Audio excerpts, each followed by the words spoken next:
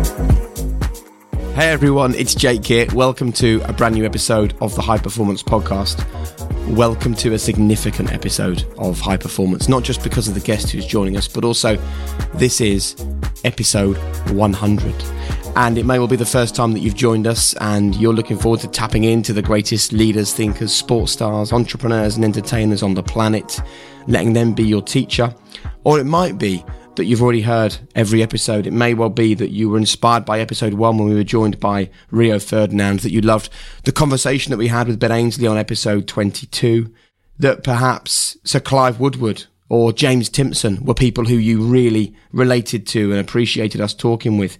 Maybe the conversation with Johanna Konta on episode 79 or Paul McGinley on episode 78, the former golfer, were things that really grabbed your attention. Maybe you enjoyed the conversation on episode 91 with the actor Sam Heughan. Maybe it was Eric Dyer at the beginning of the most recent series we've done, which was episode 97.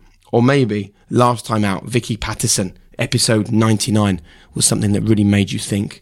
I just want to say a really big thanks to all of the 100 guests who've joined us until this point on the High Performance Podcast. I want to say thank you to you, to the tens of millions of people around the world who download this podcast every single week, who absorb it, and then who reach out to us on Instagram. I feel a little bit choked up, actually, because this was at one point just a kind of grand idea. I had no concept of how big it would become or the number of lives that it would touch. But every single day when you amazing people send us messages on social media, or you track down email addresses or at times home addresses and write to us and let us know what you think of High Performance, that is the energy for us. So for the best part of 2 years, thank you so much for letting us into your lives, into your world, and allowing us to tap into the minds of others to lift you up where you need it. And I really think that you're going to agree with me when I say that episode 100 is a significant one, but also the conversation is a significant one as well. I have wanted this man on my podcast for so long. I find him incredibly inspiring. I love not just his outlook on life, but I love the way that he created a brand as strong as he has, and the energy and the desire and the drive that he has for multiple ideas, usually multiple ideas every single day. But I think that there's an awful lot that we can learn from the conversation you're about to hear, because today, this is what awaits you on episode 100 of the High Performance Podcast. This thing of dealing with failure has been so key. You know, you got to have a plan, but it's going to be a stumble, you know, and you're going to trip and you're going to fall and you got to get back up. Most people run at the first sign of battle, you know, as soon as it gets hard and the storm and the rains comes. But if you treat those things as like, hey, good, we're in the fight, here we go, you know, game on. And I think opposition ultimately is a chance to distinguish ourselves. It's a chance to show what we're really made of. Value the real things above the unreal things. Value the friendships, the relationships, the peace in your heart, the important things in life over the fluff. The great thing about life is that all those things we talked about with Sebastian at the beginning, you know, about the good-looking, sporty, academic people at school, those are all natural talents. But never give up spirit is a muscle that all of us can train. It doesn't matter. It's not a God-given thing. You only get it by practicing it and by failing lots. And I like that because it's a leveler. So there you go, Bear Grylls. Not just Bear Grylls, actually. My son Sebastian is about to make an appearance early in this episode. Seb was very excited and he left the room for a little bit just after he'd said hello to Bear. But after that, he sat and he absorbed everything that Bear said. And I would really encourage you, if you are listening to this on your own, just get your kids around you if that's possible. If your kids are already at school or things are going on, then I also think that you don't have to save it. You can listen to it now, but please make sure that you allow your children to listen to this. If you're a teacher, I think this is a great one to pass on to your pupils at school. And if you enjoy what you hear, please share it on Instagram, put it on WhatsApp, shout about it, let other people hear it. And if you can rate and review this podcast, it also makes a huge, huge difference to the amount of people that get to see it because of the way that the algorithms work. So if you can rate us, if you can review us, if you can share us, I will be forever grateful. Talking of sharing, today, the awe-inspiring Bear Grylls is the man who shares his thoughts on the 100th episode of this anniversary. We hit a century straight after this. Ryan Reynolds here from Mint Mobile. With the price of just about everything going up during inflation, we thought we'd bring our prices down. So to help us, we brought in a reverse auctioneer, which is apparently a thing. Mint Mobile Unlimited Premium Wireless. How to get 30, 30, bit to get 30, bit to get 20, 20, 20, bit to get 20, 20, bit to get 15, 15, 15, 15, just $15 a month? Sold! Give it a try at mintmobile.com/switch. $45 up front for 3 months plus taxes and fees. Promo rate for new customers for limited time. Unlimited more than 40 gigabytes per month. Slows full terms at mintmobile.com. Hiring for your small business? If you're not looking for professionals on LinkedIn, you're looking in the wrong place. That's like looking for your car keys in a fish tank. LinkedIn helps you hire professionals you can't find anywhere else, even those who aren't actively searching for a new job but might be open to the perfect role. In a given month, over 70% of LinkedIn users don't even visit other leading job sites. So start looking in the right place. With LinkedIn, you can hire professionals like a professional. Post your free job on linkedin.com/people today. Planning for your next trip? Elevate your travel style with Quince. Quince has all the jet-setting essentials you'll want for your next getaway, like European linen, premium luggage options, buttery soft Italian leather bags, and so much more. And it's all priced at 50 to 80% less than similar brands. Plus, Quince only works with factories that use safe and ethical manufacturing practices. Pack your bags with high-quality essentials you'll be wearing for vacations to come with Quince. Go to quince.com/trip for free shipping and 365-day returns.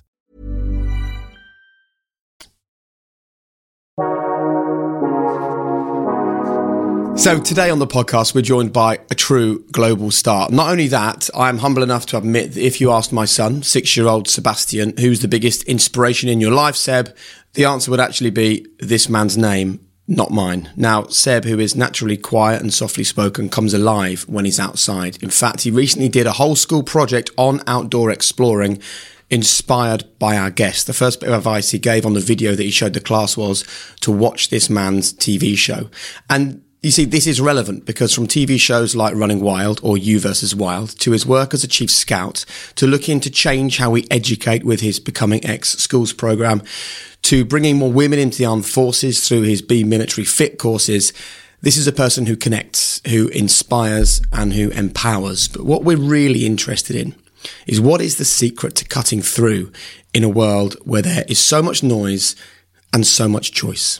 It's time to find out. Welcome to High Performance, Bear Grylls. Nice to have you with us. Hey Jake, yeah, thank you. Such a nice introduction. I think an alternative introduction could go: Bear Grylls spends far too much time watching YouTube fails, ski crashes, and drinks 30 cups of very milky tea every day, and aches and hurts when he gets up in the morning more and more. So you see, Bear, that would tie in with the experience that a lot of people have with life, where they look at the things that perhaps they're less proud of than the things they are really proud of. So let's start with that then. Like, how kind are you to yourself? Because the one big issue we have at the moment is we live in a world where people are not kind enough to themselves. So what have you learned in that regard? Yeah, that's an interesting question. First of all, to Sebastian, your son, what a champ. Will you send him lots of encouragement and love and strength for all of his stuff ahead? You know, because that's ultimately why. Well, he's sitting in the corner listening into every word you say. So is he? Go on, get in to hop in front of the camera quickly. Do you want me to get him to say a quick hello? Sebastian, would you just come here for me, mate? Stick your headphones on. Right, he can hear you now. Hey Sebastian, how you doing, buddy? Bear Grylls here. You okay? Yes. Tell me, what are you into? What do you love doing? You sporty? Exploring. Amazing. Well, it's really nice to meet you. And I look forward to, we'll get together sometime in person and maybe your dad can keep me updated on all your adventures. All I would say is keep going. You know, it's life is a great adventure, as you know. And ultimately, adventure is a state of mind. You know, wherever we are in the world, whatever situation, tough times, good times, it's a state of mind, and courage, kindness, and never give up spirit. Those are your 3 things for life. But you're going to smash it, my friend, and nice to meet you. Give me a thumbs up. Thank you. Oh, it's a pleasure. You take care, buddy. Well done, Sebastian.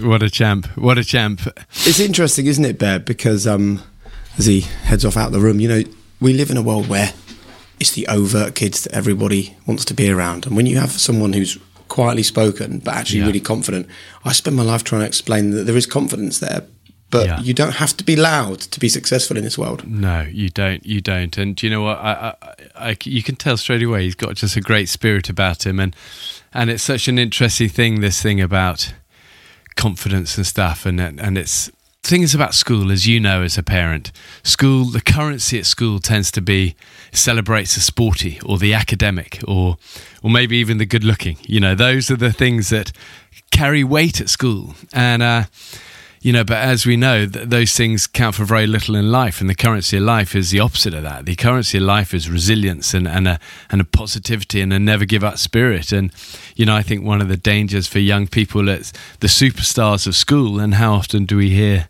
that the superstars at school don't always find life quite so easy. But my theory on this, which I'm sure you kind of understand, is that if it's all too easy, the one muscle you need in life, which is the inner muscle of the never give up, resilient muscle, gets a bit weak. But we have the big outer muscles and all the trophies, and the school thinks you're amazing because you come first and get A's. But actually little Johnny, who's never picked for anything, but never gives up and is just kind and tries his best and fails and gets up again, and nobody really even notices he's getting up again for the 100th time. He leaves school maybe not the big biceps or the trophies, but he leaves school with the one thing that matters, and it's that $1 million check, a currency of life, the resilience inside, the strong inner muscle. So, for a young boy like Sebastian, like your son, of which there are many, many, as you know, in the world, who often, and I see this with my own kids, often school overlooks a little bit, because you're not that loud or sporty or brilliant or whatever, in school terms. He's going to be great in life. He's going to be great in life and take heart, and good for him. What a great kid. So, Bear, can I ask you a question then? And I'm asking this from the perspective of a parent, and we have lots of parents that listen to this podcast. How do we develop those characteristics that you've just described? What can we be doing as parents to help our young people? Encourage them that it's okay to fail, and reward and praise and honour resilience, and celebrate never give up spirit, and giving kids permission to kind of, that it's great to fail. Failure is purely a stepping stone to get to where you want to go. You cannot, little Johnny, little Sebastian, little Joanna, you cannot achieve anything meaningful in life, as you guys both know, without going through the door of failure, not once, not twice, but many, many times. And school doesn't teach this enough, but it is key. And I think as parents, what do they say? The best parenting summed up in 3 words: example, example, example. But for us as parents and as human beings and people, we just need to live that. We need to be resilient. We need to embrace our failures. And it's that Churchill thing of success is going from one failure to the next with no loss of enthusiasm. And I always love that because it's so key for life. So I think you're right in the sense we fight a tidal wave of a different mentality often with the school system.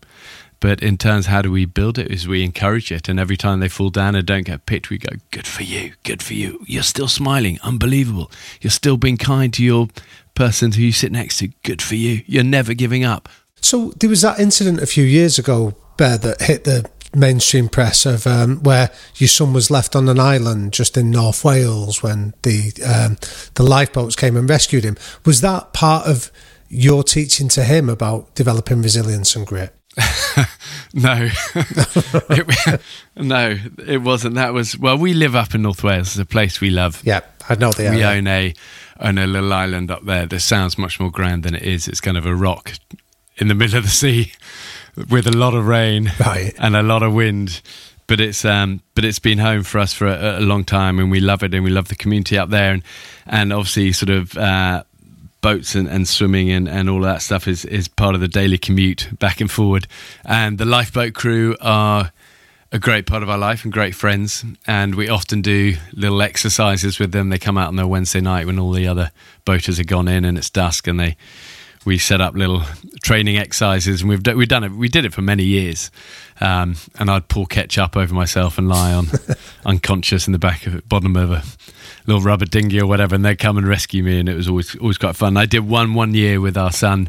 We put him on this little outcrop of rocks, and but it wasn't dangerous. We backed off like 50 yards, and then they came and did their thing. But I think it got blown up into like, Bear's training his son to be like crazy survivor ninja. He's got to survive weeks stranded on a rocky outcrop, but it wasn't quite as dramatic as that. It's interesting, though, because the reason why the press decided to probably make a big thing of that, right, is because it plays into the narrative about you, right? So I've seen and listened in preparation for this to so many interviews, and they, and not to be critical of other people, but they all sort of do the same thing. They talk about your childhood, talk about your parents, talk about your military career, talk about your accident, talk about Everest. I'm really interested, though, in what has come next, how you've got to the point where actually you are a global brand, which is a horrible word, but it is. And that's why stories like that end up in the way they are. So was it a grand plan for you to get to this point where you're sitting talking to us today about all those amazing things that we mentioned at the top? Or is there an element of stumbling at times unplanned to this point? I think it's really useful for people because we now live in a world with social media and things where your passion really can become your purpose in life. So how did you do this? I think it's a combination of both those things. I think it's a series of stumbling through the plan rather than stumbling unplanned. But there is a plan. Yeah, there's always been. I've always had really clear goals. I think it's been. I look back now and I realise the importance of that. I think as humans we work really well when we're focused, when we have something to aim on. I mean, my grandfather used to say it so well. He used to say, "It's really hard in life to get to where you want to go. When you know exactly where you want to go, it's hard. But it's near impossible if you don't even know where you want to go." And I always kind of related to that. And so, yeah, from a young age, I set goals, and my mum was always encouraging of that. And she was ahead of her time, really. But, from really young, I had that goal of Everest. That was a huge dream. It was a written goal. It was a visual goal. It was a poster on the wall, and all through my teenage years. I mean, it's funny. I just had my mum's 80th birthday and she brought along to the family gathering all these old photos and old kind of things she's found in the back of the, cupboard. And one of them was my old school folder, from when I was like 11 or 12. And my kids loved opening, they couldn't believe it, and there it was going, "I will pass common entrance, yes/no, yes," with some big muscle kind of emoji things next to it, a thumbs up, and, list of goals and a list of things, and this and what, on the kind of as doodles on the side. And I don't know, so I suppose that's been hardwired into me from a young age. But one thing that's true is that the plan has never gone to plan, and no plan, as they say, as the soldiers say, no plan survives first contact with the enemy, and I think that why this thing of dealing with failure has been so key. You got to have a plan, but it's going to be a stumble, and you're going to trip and you're going to fall, and you got to get back up. And but the one thing I'm sort of at pains to say on this sort of interview as well is that I'm really regular. As a human being, I'm not a kind of, when I see the word high performer,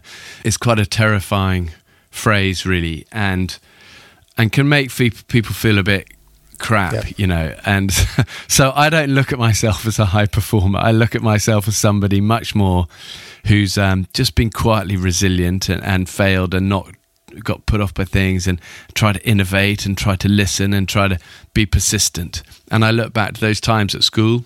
I was never the superstar. Truly, I was never the superstar. And people kind of almost expect that I was super sporty or stand out or whatever, but I wasn't. You would have lost me in a crowd.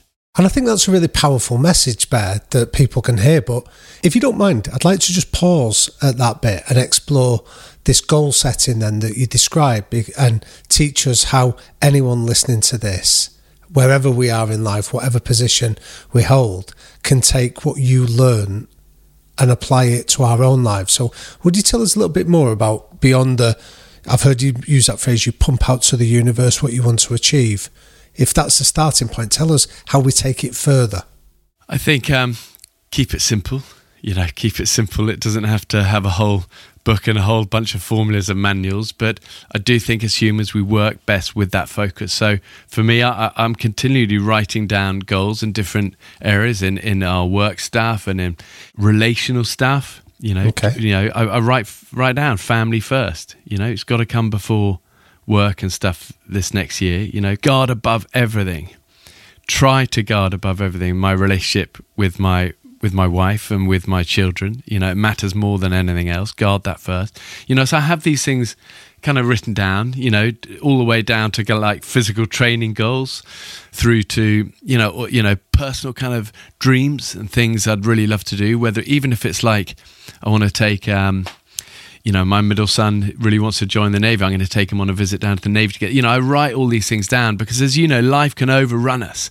And when we're busy as parents and busy at work, unless we kind of keep coming back to these things, so they tend to get lost. So I write them down and I adapt them. You know, sometimes like things change, and that's fine. You don't want to beat yourself up about it. And, you know, Jake, back to your first question, which I still haven't answered, which is, am I kinder to myself now? I think, I hope so. I think life does enough beating up of us as it is, doesn't it? And we've got to all try and not beat ourselves up about it. And therefore, goals we shouldn't be a slave to these goals, but they're here to help us, aren't they? To help enrich our lives and make our lives more focused, more positive, more fun.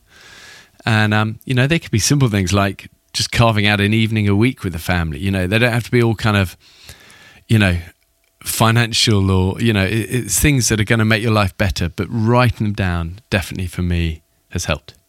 And then you made that reference that we've heard it from a few guests before on the podcast, Bear, around be clear about where you want to get to, but be flexible about the route you take to get there. So would you tell us about that adaptability piece in your goal planning that allows you to respond to setbacks or failures? Yeah, I think especially as sort of men, people love, you know, like be absolute rigorous dogma, you know, but I think life is also is ebb and flow, isn't it? And look at nature. There's often, it's always flowing, it's twisting, it's turning. You know, there's very few straight lines in nature. And I think as I get older, I try and listen to that kind of spiritual sort of side a little more of how nature works and have that sensitivity. And it's that lovely quote of there's always music in the garden, but our hearts have got to be still sometimes to hear it, you know. And I think that's how life is as well, that, you know, sometimes the universe telling us stuff, you know, when to push, when to hold back, when to listen, when to adapt, when to change. And, you know, it's a great skill of a mountaineer as well. You know, it's why they say the best mountaineers are a little bit older, because they have that sensitivity. It's not just kind of death or glory, we're going. You know, it's a sensitivity when to pause, when to push. And I think it's the same with goal setting. We need to have that sensitivity and adaptability.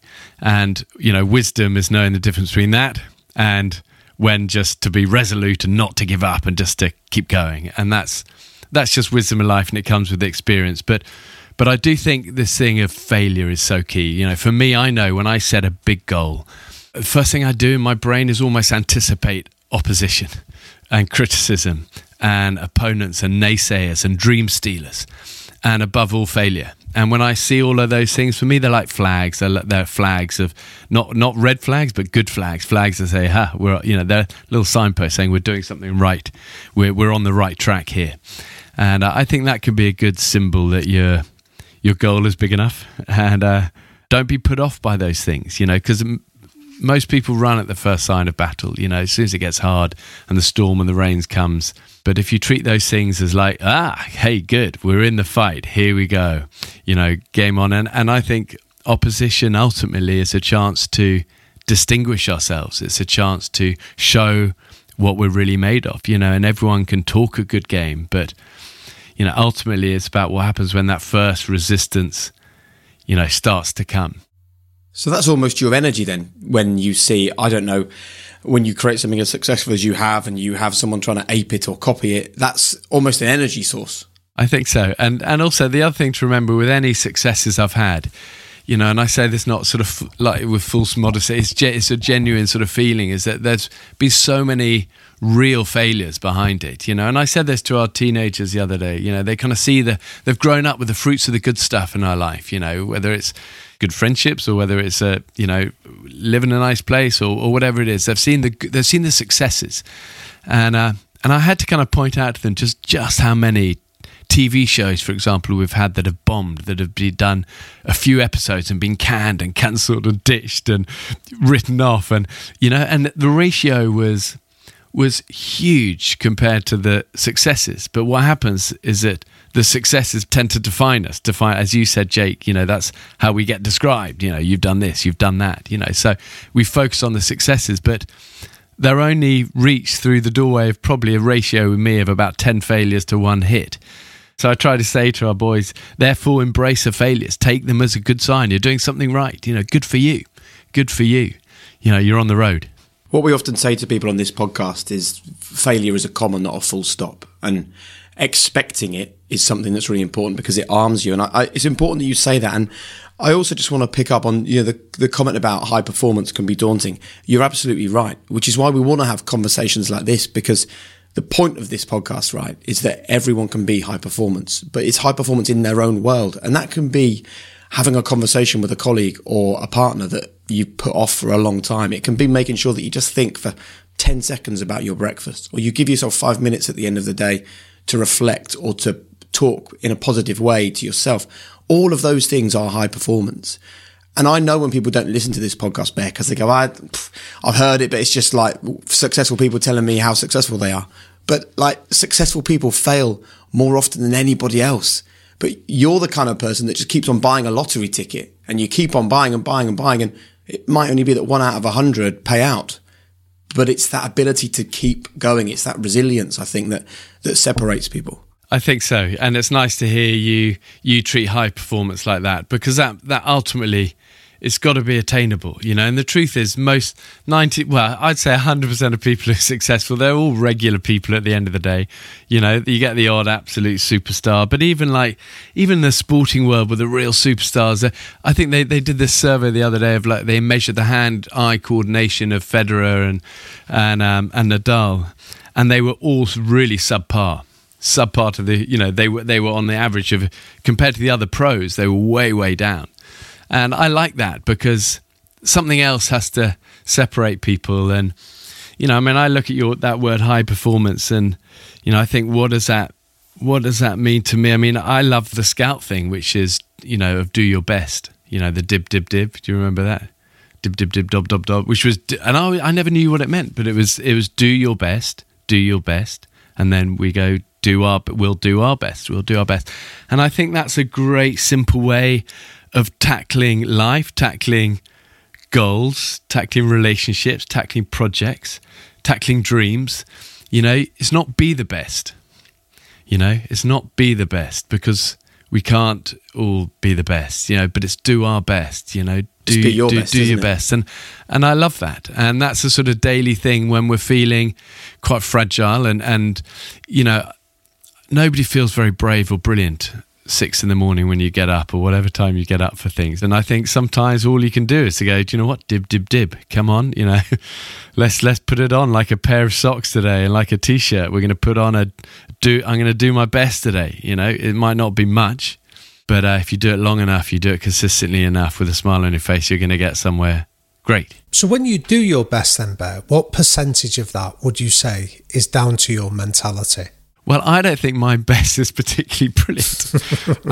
I really modest. No, but I don't say I really do. And the more I sort of live, and the more I kind of see, the more I realise how really very ordinary I am at all these things. And I think part of it's come from a lifetime of being surrounded by brilliant people, and especially the more worldly success we've sort of gained, the more I kind of ended up even more surrounded by brilliant people, whether it's even standing on a stage, speaking in front of, big numbers of people, suddenly you're there with the best speakers in the world rather than just a women's institute like the old days, or, if I'm out there doing a big kind of skydiving sequence or something, instead of just me and on my own with a drunk sort of Panamanian pilot jumping, now we've got the best guys and we're training, we've got earpiece and we're doing this. And, and in a way it's made me realise how very average I am at so many things. But I've also learned that that's okay. You don't need to, it's not, so much pressure in life that you gotta be the best, you gotta, and it's an exhausting way to live and not always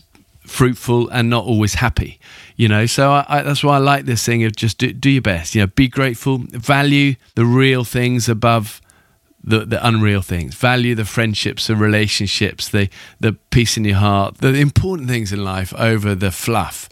And the fluff of life can be very intoxicating, when people first get success or first experience a win, whether it's in mountaineering or sport or business or whatever, but as if you meet somebody they've won Wimbledon or they've climbed or whatever, and they're full of themselves. It erodes everything, doesn't it? It erodes. You no longer care, and it's such a life journey, this of realising the important stuff. And families are very good for that. Yeah, I think families, I have a very grounding family. You can't get big-headed in my household. I have 3 teenagers who take the mick out of me ruthlessly all day. I have a wife who's sort of, rolls her eyes, but is loving a guy, but kind of sees the reality. Number of times I've been in the bath and, she go, gosh, if all these people could realise, as I'm going, oh, just listen, welcome to life, Did you ever, though, have to be careful, Bear? Like, when you saw that the Bear Grylls brand was taking off and then the TV shows, billions, if not hundreds of millions have watched your TV shows around the world and you find yourself exploring, mountains with Barack Obama. Was there ever a point where you had to check yourself and just be like, look, Bear, be careful here. Don't get lost in the trappings of all of that vacuous and actually empty stuff that feels so wonderful in the moment? Yeah, I think does that ever end? I think we always have to check ourselves wherever we are in our life. Not just about sort of not being big-headed, but it's just about being kind and listening and for me it's a daily thing. It's a daily thing. But I really notice, I look back on so much of my career, and I think in the early days where people didn't know my stuff and everything was out there I was like, come on, I want to show the world, and it's why that, if I think of my first TV show, Man vs. Wild, 7 seasons of one lone man flexing his muscles, trying to show the world he's great. And then when you start to kind of get there, then it's sort of like, this doesn't feel very comfortable as a place. I don't actually like this. And then, when nobody really watched the show, I didn't mind it. But then suddenly people started watching it. And then it's like, oh, I struggled more with that. And it's why I love taking the shows on to make it about other people. It's why I love Running Wild. It's why I love You vs. Wild, taking other people, showing other people, helping other people, empowering other people. It's why I love my Chief Scout role, helping, always kind of diverting and deflecting, pointing to Johnny, who's a hero, and this person's doing amazing, and come on, together we're stronger. And if anything, I've found over the years, it's become a process of trying to deconstruct the hero, because as you say, now I get introduced with these amazing introductions, but that's the glossy side. The other side of the coin is grubby and pretty ordinary. And, and in a way, I feel it's an important part to show. Otherwise everything's so not attainable and it's not real, So, Bear, I've heard you talk in the past around the role of Chris Carter, one of your leaders when you were in the military. Would you share some of the insights that he taught you, but equally tell us about what that taught you about this deconstructing the hero role? Gosh, yeah, that goes straight to my heart. That's well, first of all, there was a hero. There was a hero. Chris was my first sergeant when I first joined my squadron in 21 SAS, a giant of a man, gruff, opinionated, hard, but fair and kind, and a real influence on me, I think, as a young soldier of how to be. He was quietly spoken, but saw things. Saw things in people and looked out for the right people at the right time. And I just always remember him. Once we were in the desert together, and we were waiting for a resupply of equipment and water, and it was overdue. It ended up we were 2 or 3 days overdue and out of water, and in this hide in the desert, what they call LUP, lying up point, and we were boiling hot, and it was and we were rationing our water. And I remember finishing mine, and Chris had been much smarter. He'd really rationed it well. He'd done it better. But I was really suffering, and then we had a long 20k exfil to get to the helicopter at night, and it was I was really struggling at this point.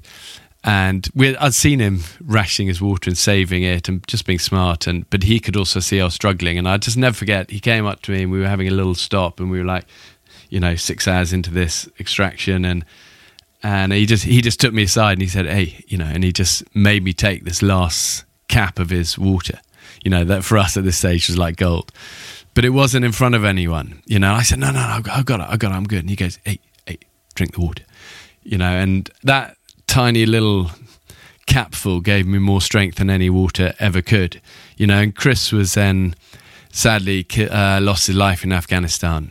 And I suppose for me, I always thought the man was pretty immortal, pretty invincible. And it was a reminder that life's hard and things happen and the best often go too young. But I always remembered that and thought, I'm going to live with, try and live with a little bit of his spirit.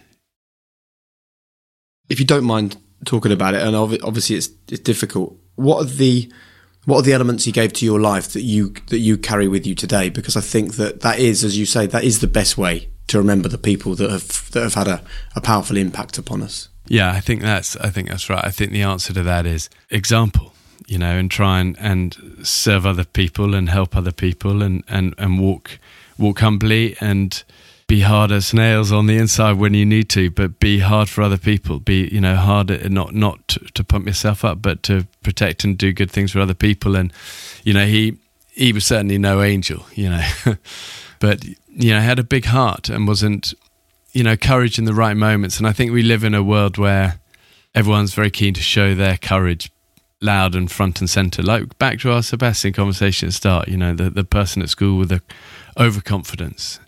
And the wisdom in life and the lesson in life is learning you don't need to be like that. It's what you do unseen, quietly, and for other people, and to guard the things that really matter. And that's why I come back to that family first thing. It's, it's easy to be a hero publicly when people only see 5% of something.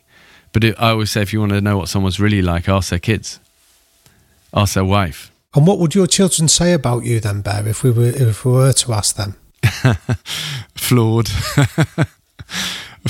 I don't know. I hope ultimately that, for me, it's a clear goal. I want to be a great dad for, and good husband first and foremost. And the reason I work hard and I've been ambitious in my work and I've gone for it and I've tried to be resilient is ultimately for that. I want to provide well for the family and have that. But I do try and guard those relationships. I mean, I think if you ask them what do I stand for, they would roll their eyes and go, "Oh, NGU, never give up," and they roll their eyes because they've heard it 10 times a day since they've been kids. But I don't apologise for that, and long after I'm gone, when they're telling stories to their grandkids one day about great grandpa, I don't mind if that's it. Have a never give up spirit because it conquers all, as you guys.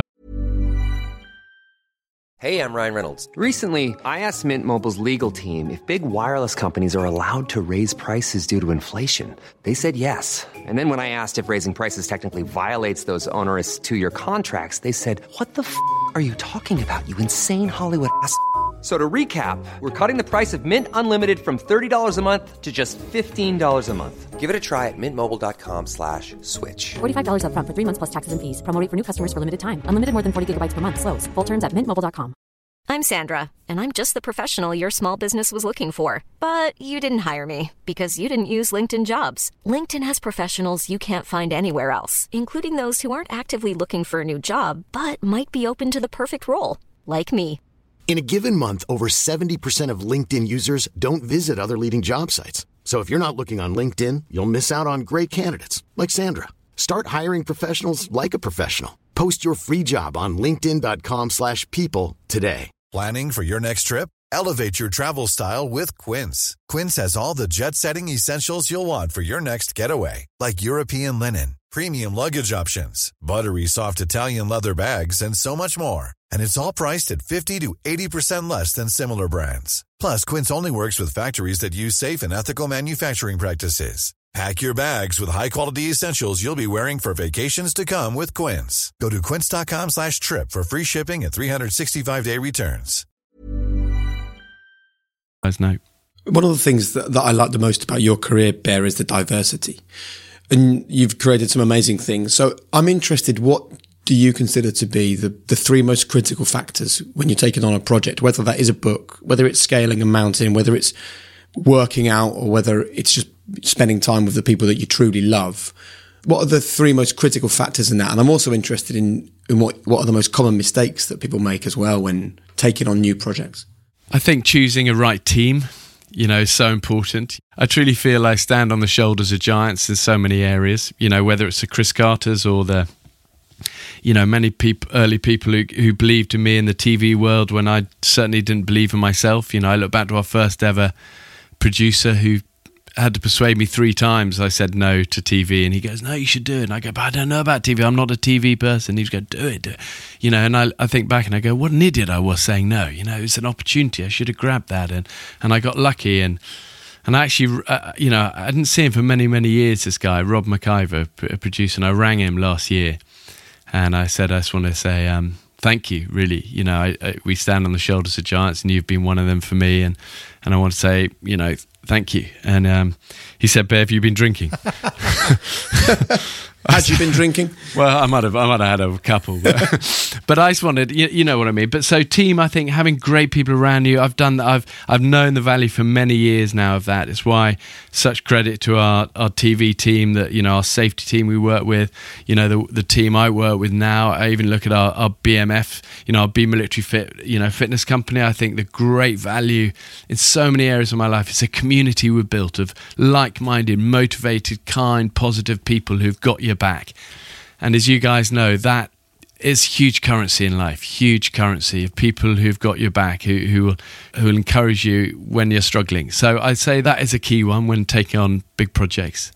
I think having your priorities right, for me, it's all, the family first thing is key. Don't get dragged away for too long for too little.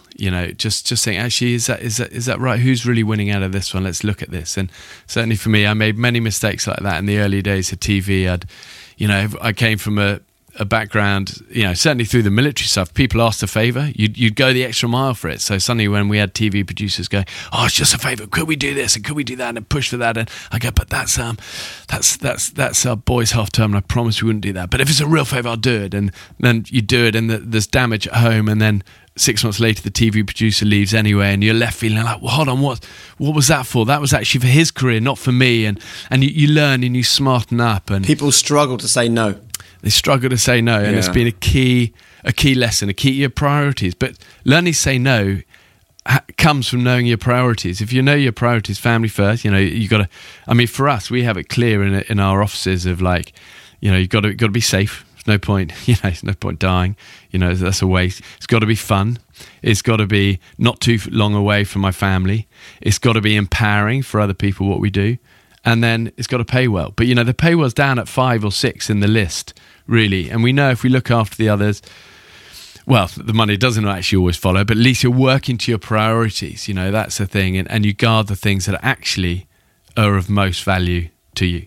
I saw an article, Bear, where you said that integrity matters and few friendships carry you a long way.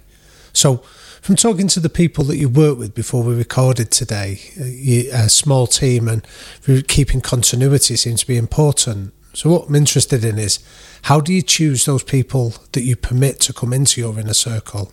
And how do you deal with those that maybe sometimes let you down and betray that trust? First of all, some of the best team members we have in our team have messed up royally along the way, in the early days. And I think forgiveness for all of us is so important. I think we're not looking for perfect people. We're looking for people we like and we trust and we believe have our back. And that thing of integrity doesn't mean somebody's perfect, because I am far from it. My stuff is a long list, and I wouldn't want many cupboards to be opened, so, but it's about trying to be honest and sharing the vulnerabilities and having, as you know, when you're honest with someone, you build bonds, and when there's bonds, there's strength and there's connection. So we have, I always say to all of our teams, we're a band of fallen warriors, flawed and full of a lot of Murdochs and Mavericks and B.A. Barabbases, who are kind of wild and difficult and opinionated, but they have your back. So I think that is a key one. Yeah. Love that. We're going to finish with some quick fire questions in a second. But before we get to that, one other area that I'm really interested to explore is when you've got so many things and you wear so many different hats, what can you do to make sure that the quality of everything that bears your name, which is so important, is the quality that you would expect? Yeah, it's a good question. I think in terms of, we do, I look at the things we're involved with and I think learning to say no, you said it, is key. not doing it for the money, doing it because you do this for no money. You know, I think that's been it's a good indicator. Maybe not for everyone's world, but for my world, it's a good. Would I do this if it paid nothing?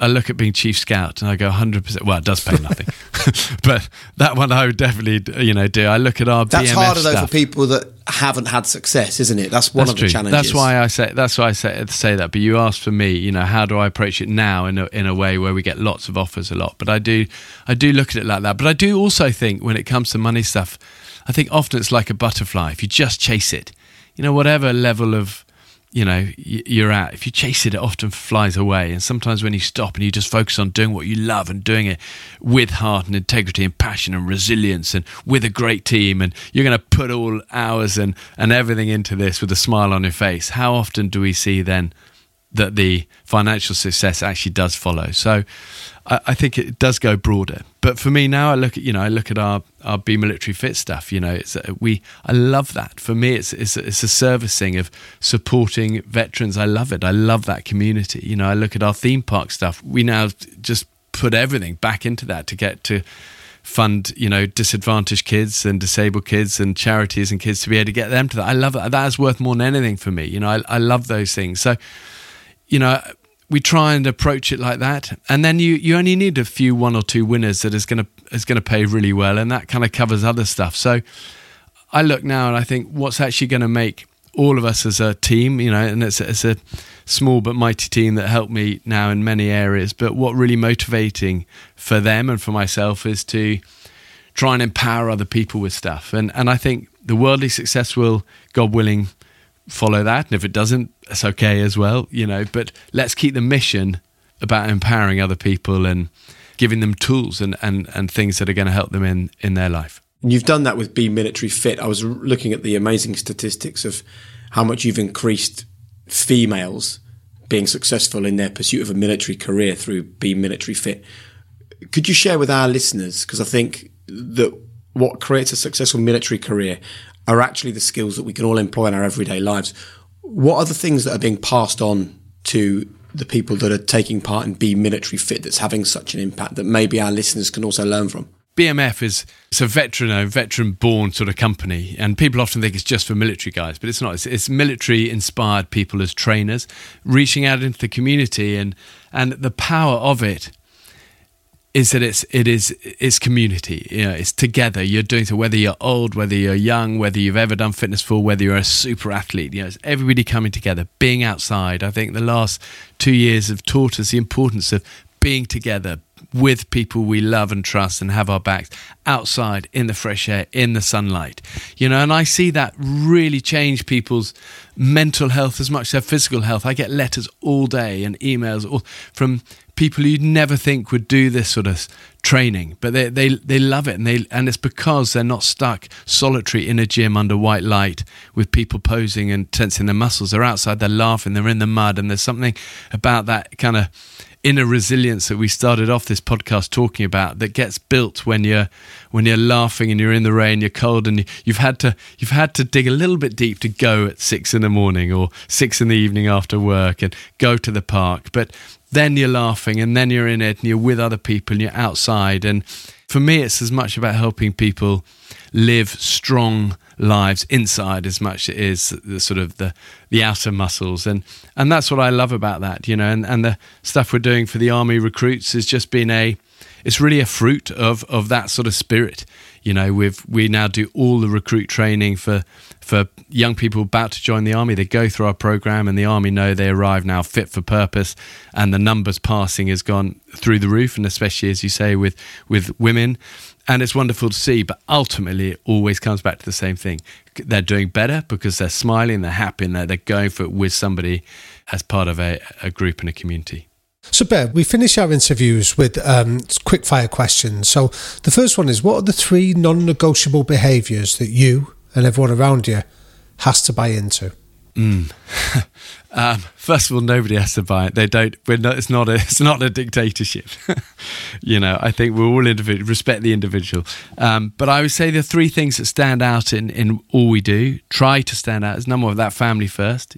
I come back to it, but I don't apologise for it. I think the faith element in my life has been really important, just a quiet kind of backbone to help me through the good and the bad times. I try and start every day just on my knees saying, call it meditation, call it prayer, call it what you like, but I kneel down before the Almighty and say sorry, say thank you, and ask for help.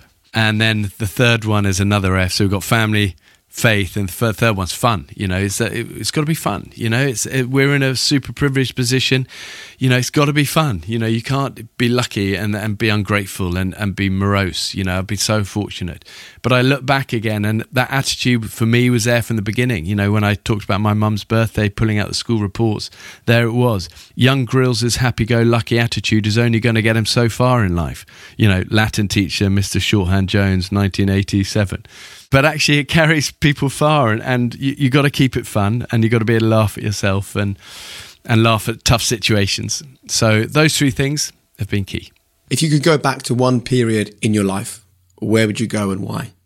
I think the few days after I passed SAS selection were special for me. They were kind of young, free, unbridled, and with my best buddy, and we'd come through so much. It'd been a long, tough year. I'd failed selection for the Special Forces first time, so it made it even sweeter getting it at the end. I think the magic for those days was that it was the birth of a quiet confidence, and we talked about this, but it was the birth of real confidence rather than kind of anything else, that actually I could do this, I can do this. When the chips are down, I've proved myself, I've got it. And that kind of attitudes helped me so much. And once I was there, I was never going to live that down, and we went through many tougher times afterwards, and after I left the military and other difficult moments, but I knew that I got it. I felt, I've proved to myself it's good. Just focus on doing the things and smiling when it's raining and being resilient. And when everyone's throwing in the towel, you pick yourself up and you go harder, and this is your chance to shine. And those simple things were spoken about, but it was all born in those days. And that person I passed with, out of the four of us that were stood there at the end, 120 of us started SAS selection, 4 at the end, and they're still my best buddies to this day. WhatsApp group never stops pinging. I love it. What's the biggest sacrifice you've ever made? I think in the early days, definitely, of having a family and working hard. I was away a lot, in our early years of marriage and when our boys were small, but would I do that differently? Maybe I think, I do feel I was doing my time, and I was, we had no ownership of the shows, and we were run ragged dawn to dusk and almost died 100 times and all of that, but I was doing my time, and it was in a way a good time to work hard, and then it's allowed us to pull back more control now and to be able to have a clearer articulation of family first. But I think in those days, Shara shouldered a lot for us. She is truly one of when I talk about giants in my life, she's been one of them. Finally, Bear, and this is kind of your last message, I guess, to the people that have listened to this episode, which has been fantastic.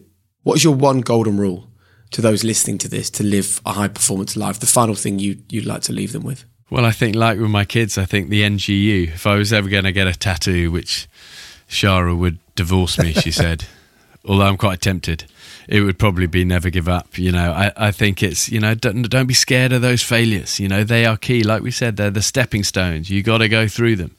It's that thing of don't let success go to your head or failure go to your heart. I always liked that. But ultimately know that the currency for you of real value, it's not the Bitcoin or the whatever. It's that never give up resilient attitude, And the great thing about life is that all those things we talked about with Sebastian at the beginning, about good-looking, sporty, academic people at school, those are all natural talents. But never give up spirit is a muscle that all of us can train. It doesn't matter. It's not a God-given thing. You only get it by practicing it and by failing lots. And I like that because it's a leveler. So I would say that, NGU. What a brilliant way to finish. Bear, thank you so much. And I just get the sense that in a world where it feels ever more like we're prioritising and celebrating all of the wrong things, you're someone who has had incredible success, yet at the heart of it all, the priorities remain absolutely right. And, for you to come on here and really tell the truth about people who are in a fortunate position like you are, that it isn't waking up every day in a bed of roses with people peeling grapes and telling you how amazing you are. I think it's powerful for people to hear that, because we're sending out the wrong messages a lot of the time, and our job on this podcast is to try and change that. So thank you so much for such valuable insight. Thank you. Thank you for having me on. Damien. Jake. I think that is up there with the most inspiring conversations I think we've had on this podcast. And you get the real sense that, I suppose what I was thinking, right, is that we see the Bear Grylls that not necessarily he wants us to see. We see the Bear Grylls at the TV execs and the authors and the social media managers and the channel controllers and all those people want us to see. You know, the lovely, glitzy, glossy, short shots of him doing all things amazing. And I think that what we saw today was a different Bear Grylls. Absolutely, yeah. That line, I wrote it down as soon as he said it, Jake, that don't let success go to your head, but don't let failure go to your heart, I think is something that anyone listening to this can take away wherever they are on that scale of, if things are going well, stay humble. If things are going wrong, don't take it personal, but learn from it. And that's a message that resonates across generations, across races, across nations. Yeah. There's loads of things I've written down actually from that conversation. What was your favourite one that he said? I really like it actually when he talks about he starts every day with a prayer. And it was less that he starts every day with a prayer. It was more that he starts every day by just saying sorry and thank you and can I help? Because I kind of get the impression that that is the message he gives off to every person he meets and every business dealing that he has. You know, he will always apologise if he hasn't got it right. He will always say thank you because that's the kind of person he is. But the final one, can I help? You know, he's lived a life of service, hasn't he? And even now it is a life of service. And I know cynics will listen to this going, shut up, you idiot. He's on a TV show watched by billions. That's not a life of service. But it is. Look at Sebastian is a great example that it's a life of service. Yeah, just the small moments, like his example of Chris Carter, his leader in the SAS, the guy that gave him his last drop of water when he was struggling. That, to me, is the epitome of what leadership in the military is about, of you serve to lead. And I think that's exactly what he's doing, whether it's people in his military fitness campaign or whether it's trying to re-inspire the generation that are coming behind us. You're absolutely right. I think that humility and that gratitude, a powerful combination. Okay, now Damien, as you know, we love it when people reach out to us, share their thoughts on the podcast. If you're listening to this and you haven't either rated or reviewed the pod or pinged us a message on Instagram, we'd love you to do that. We love hearing from you. We also love hearing from people's wives as well, because that's what happened last week. Listen to this. Hi, I love your podcast. Truly inspiring. But I wanted to write to you about my husband, and I wondered if you'd ever interview someone who is a non-celebrity, but who's achieved remarkable things while just living his normal day-to-day life as a husband and as a dad, but whose drive, determination and self-belief is making his everyday high-performing. He's a normal guy from Doncaster who left school with no qualifications, but who served his country as a Royal Marine, worked for MI5, and then left to open a Brazilian Jiu-Jitsu academy, which even in COVID has become the second fastest growing academy in the world. On top of this, in December, he will row solo across the Atlantic to raise over £70,000 for Leeds Children's Hospital, as both our boys were born dangerously early. He's a normal guy doing extraordinary things, driven only by his own self-belief. How wonderful would it be for your listeners to hear his story too, as a normal dad and husband? Nothing is ever out of reach. And here he is. Mike, welcome to High Performance. Thanks for having me, Jake. Wow, that was a bit of an email, wasn't it? Just tell you, Mike, that Jake and I have both just conceded alpha male status to you on this call. We also know that you wrote it and pretended it was your wife. That's exactly what I did. I'm not married. I'm not even married. No kids. Just made it all up. No, look, right, let's get serious then. Obviously, your wife is a big fan of yours, and it's lovely that she felt that she could do that and she could reach out to us. If I'm someone listening to this and I read about, working for, MI5 or serving as a Royal Marine and then wanting to row across the Atlantic or opening your Jiu-Jitsu academy, yes, we can learn a lot from billionaires, CEOs and professional athletes and things, but I think I would love to know from you, what do you think it is that means you, A, believe you can do all this, and B, make it happen? Well, I mean, listening to your podcast, I've thought about this a lot, and I think that's why Sarah probably wrote in, because a lot of what we hear you guys talk about has made me reflect and realise just what I've been doing. And let's get this out there now. She didn't write in to kind of brag about what I'd done. I think she really wanted to try and inspire some people who perhaps still feel, even though your podcast talks about it a lot, still feels perhaps that those celebrities or Olympians are kind of out of reach. I think ultimately for me, it's about having purpose and a meaning and setting goals consistently and then just working towards them. And I think it is that simple. Provided you're moving forward on a path, you can create opportunities, and then you've got to take them, of course. But without that journey, without the goals, you're simply standing still. So tell us about the journey that and the process that you're engaged in, Mike, about rowing across the Atlantic in December this year. So tell us about the purpose and then how you've set goals for that. Sure. Well, I mean, both my boys were born very, very early. 10 years ago, my youngest boy was born 11 weeks prem, so needed a lot of help, and he had meningitis, so he was very, very sick. And it was at that time that I realised that a lot of the funding for the NHS doesn't actually support some of the critical care in terms of staffing and technology as well. And I knew I wanted to do something tangible, so immediately after I did some charity stuff and raised a couple of grand, but I wanted to do something big, something that could actually provide something for a family that would make them not suffer like we did.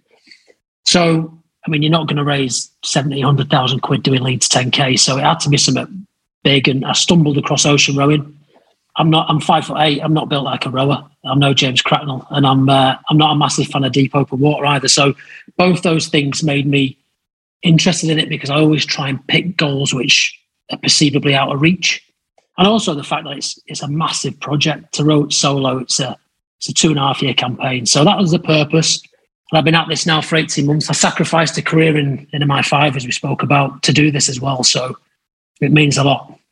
So tell us about your relationship with failure when things don't go the way you want. And often this can be even harder when you have a real purpose to something, because the desire and the desperation to be successful is so great. It's not just like, oh, well, I'll try something else. You want to achieve this target. So what are your tips for people listening to this when it comes to failure and struggle? I mean, I don't see failure, really. I don't recognise it really as a thing. I feel like whenever obstacles are placed in your way, there's an opportunity there for you to decide how you move forward with that, and whether or not you choose failure, and that's, I think, it's a choice, and you can choose it and pack it in, or you can actually see it as another opportunity or a bend in the road. There's always an opportunity. I don't believe failure actually exists. I think it's a perspective. And there's a great saying, Mike, around that everything that happens to you brings you to the moment that you're in. So when you look back over the career that you've had, whether this is the Marines or whether it was MI5 on the Jiu-Jitsu school, what are the qualities that have been consistent across your career that you feel is going to help you get across the Atlantic? Well, it's interesting. So one of the things this week, I did a little bit of self-reflection, and I sent a message out to 6 people, kind of some student, family member, a bit of a 360 really, that you'd do in kind of the business world. Just said, if there was one word that you could describe it, be honest, what would it be? And determined came back out of 4 out of the 6. So I think I've been determined no matter what I've done. I think you don't get into the Royal Marines and become a commando unless you're determined to pass the commando course. You don't then do what I did with MI5 for 15 years without being determined to succeed, because it's quite a competitive environment, of course. A lot of people want to do that work. And I think the ocean row itself, because there's so many unknowns out there, because Mother Nature gets to decide, what happens. The determination is the one thing to succeed and to push forward in them goals. The one thing that's always going to carry you through. A relentless daily discipline to move towards your goals. I believe that unless you're doing something every single day towards your goals, you simply don't want it enough. And how does that play into the conversation that we've just heard on this episode with Bear Grylls, where he talks about family first? How do you get that balance right? I think that's something I need to get better at in the future. I think I've always, obviously, my upbringing, I haven't got a relationship with my father, so part of being a dad is for me to be the best possible dad I can be. I think it's really tough, isn't it? Because in order to push forward in one direction, you're going to lose something on the other side. And I worked away a lot. And at times I would put my career first as well. And I reconciled that by the very fact that I was serving my country, and I think that was an important thing to do.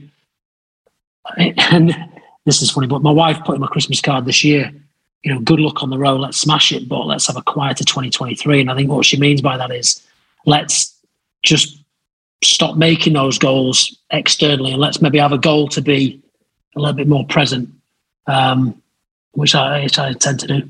Finally, where can people get a bit more information about your challenge and maybe donate if they so wish? Well, I'd love it if people checked out my Instagram at The Atlantic Grappler, or they can find me at theatlanticgrappler.com. I'll tell you everything about the challenge there and a little bit about me. I mean, I've not spoken before today. I've not spoken publicly about working in MI5 15 years. And I think this is a great podcast to be able to say that on. I have intentions of perhaps writing a book in the future about my experiences. So thank you to you guys as well for doing what you do, because I'll be honest, in lockdown, when I made the decision to leave and to start a contact sport in lockdown when you couldn't have any contact, and to follow the charity, a lot of what you spoke about resonated, particularly about the kind of building a wall of evidence, because it allowed me to believe that it was possible to do other things and excel, and not just continue to do the same public sector work that I'd done for 20 years. So I appreciate that. Good man. Mike, the Atlantic Grappler, thank you so much, and very best of luck with the challenge and everything else you got going on. Yeah, thank you, Mike. Thank you, guys. Lovely to talk to you. Hey, 100 episodes. Blimey. Bear was cool as well, man. It's a nice, I think this is a nice way to do it, don't you? Like Bear Grylls and then a former MI5 operative who was also in the Special Forces. I do like the mix, of like Bear Grylls couldn't walk down any street in Britain without being recognised. Mike could, but actually I bet there's some real parallels. Yeah, that's a really powerful point. Hey, 2 weeks as a Sunday Times bestseller, we're in the top 10 again on Sunday. Well, my mum keeps sending me videos when she goes in supermarkets of moving our book over the copy of others as well. So we're at 1, 2 and 3 around Manchester. I went to my mum and dad's today. It was my mum's 74th birthday. Happy birthday, mum. Oh, you know what? 2 things that I loved. She's got some headphones for her birthday from my dad, so she can listen to the podcast when she's walking the dog. And then we're sitting there and everyone starts smiling. I turn on, my dad's holding the book above my head. And I'm like, and he goes, Sunday Times bestseller? And I'm like, oh no, embarrassing. Oh, how lovely is that though? I know, it is nice, isn't it? It is nice. And happy birthday to you, Mum. Happy birthday, Mrs. Humphrey. Yeah, happy birthday, Mum. So there's a very few tickets left, Damien, for the High Performance Tour. Obviously I sent you the script this week, didn't I? Yes, I'm going to work through it. When you have a little read through it, what are the sort of the thing you're most excited about with our tour? I'm looking forward to the sense of community that comes from it. I think it's nice when, like speaking to Mike there, that he talks about feeling some kind of kinship, that it's helped him. But to actually meet people that have engaged with the High Performance podcast and create that community. I like that famous Bruce Springsteen quote that he said, nobody wins unless everybody wins. And I like the idea of everybody coming along and walking away feeling better for it. Talking of everybody, I looked at the numbers. You seem to have about 750 guests coming to the Manchester night. Yeah, it's a huge family outing for that one. Are your kids coming again?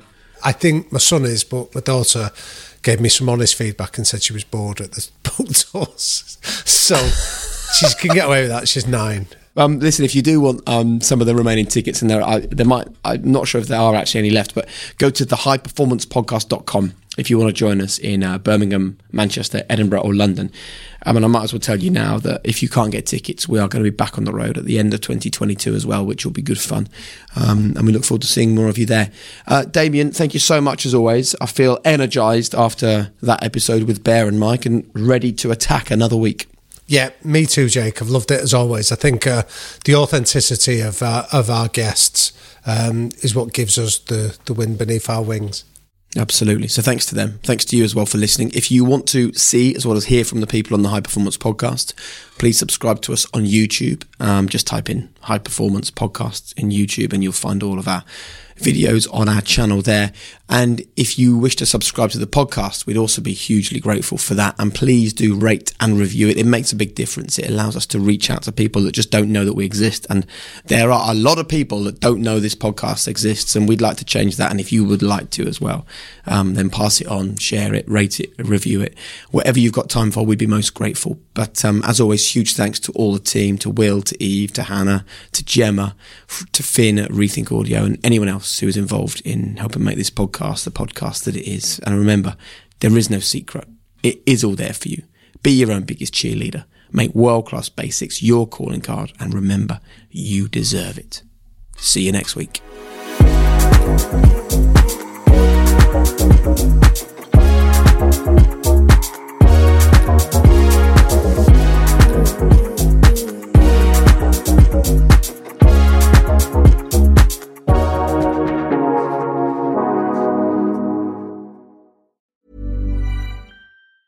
Planning for your next trip?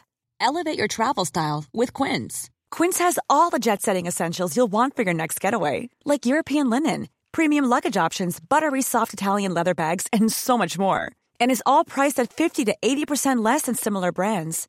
Plus, Quince only works with factories that use safe and ethical manufacturing practices. Pack your bags with high-quality essentials you'll be wearing for vacations to come with Quince. Go to quince.com/pack for free shipping and 365-day returns. When you need mealtime inspiration, it's worth shopping Kroger, where you'll find over 30,000 mouth-watering choices that excite your inner foodie. And no matter what tasty choice you make, you'll enjoy our everyday low prices, plus extra ways to save, like digital coupons worth over $600 each week. You can also save up to $1 off per gallon at the pump with fuel points. More savings and more inspiring flavors make shopping Kroger worth it every time. Kroger, fresh for everyone. Fuel restrictions apply. Sick of being upsold at gyms? My guy, you're currently a base member. For $90 more, I can upgrade you to our Shred membership. For $130 more, you'll be a Swole member. And for just $300 more, you'll reach Sweat Platinum. At Planet Fitness, you'll get energy without the upsell. Never pushy, always free fitness training and equipment for every workout. It's fitness that fits your budget. Join Planet Fitness for just $1 down and $10 a month. Cancel anytime. Deal ends Friday, May 10th. See Home Club for details.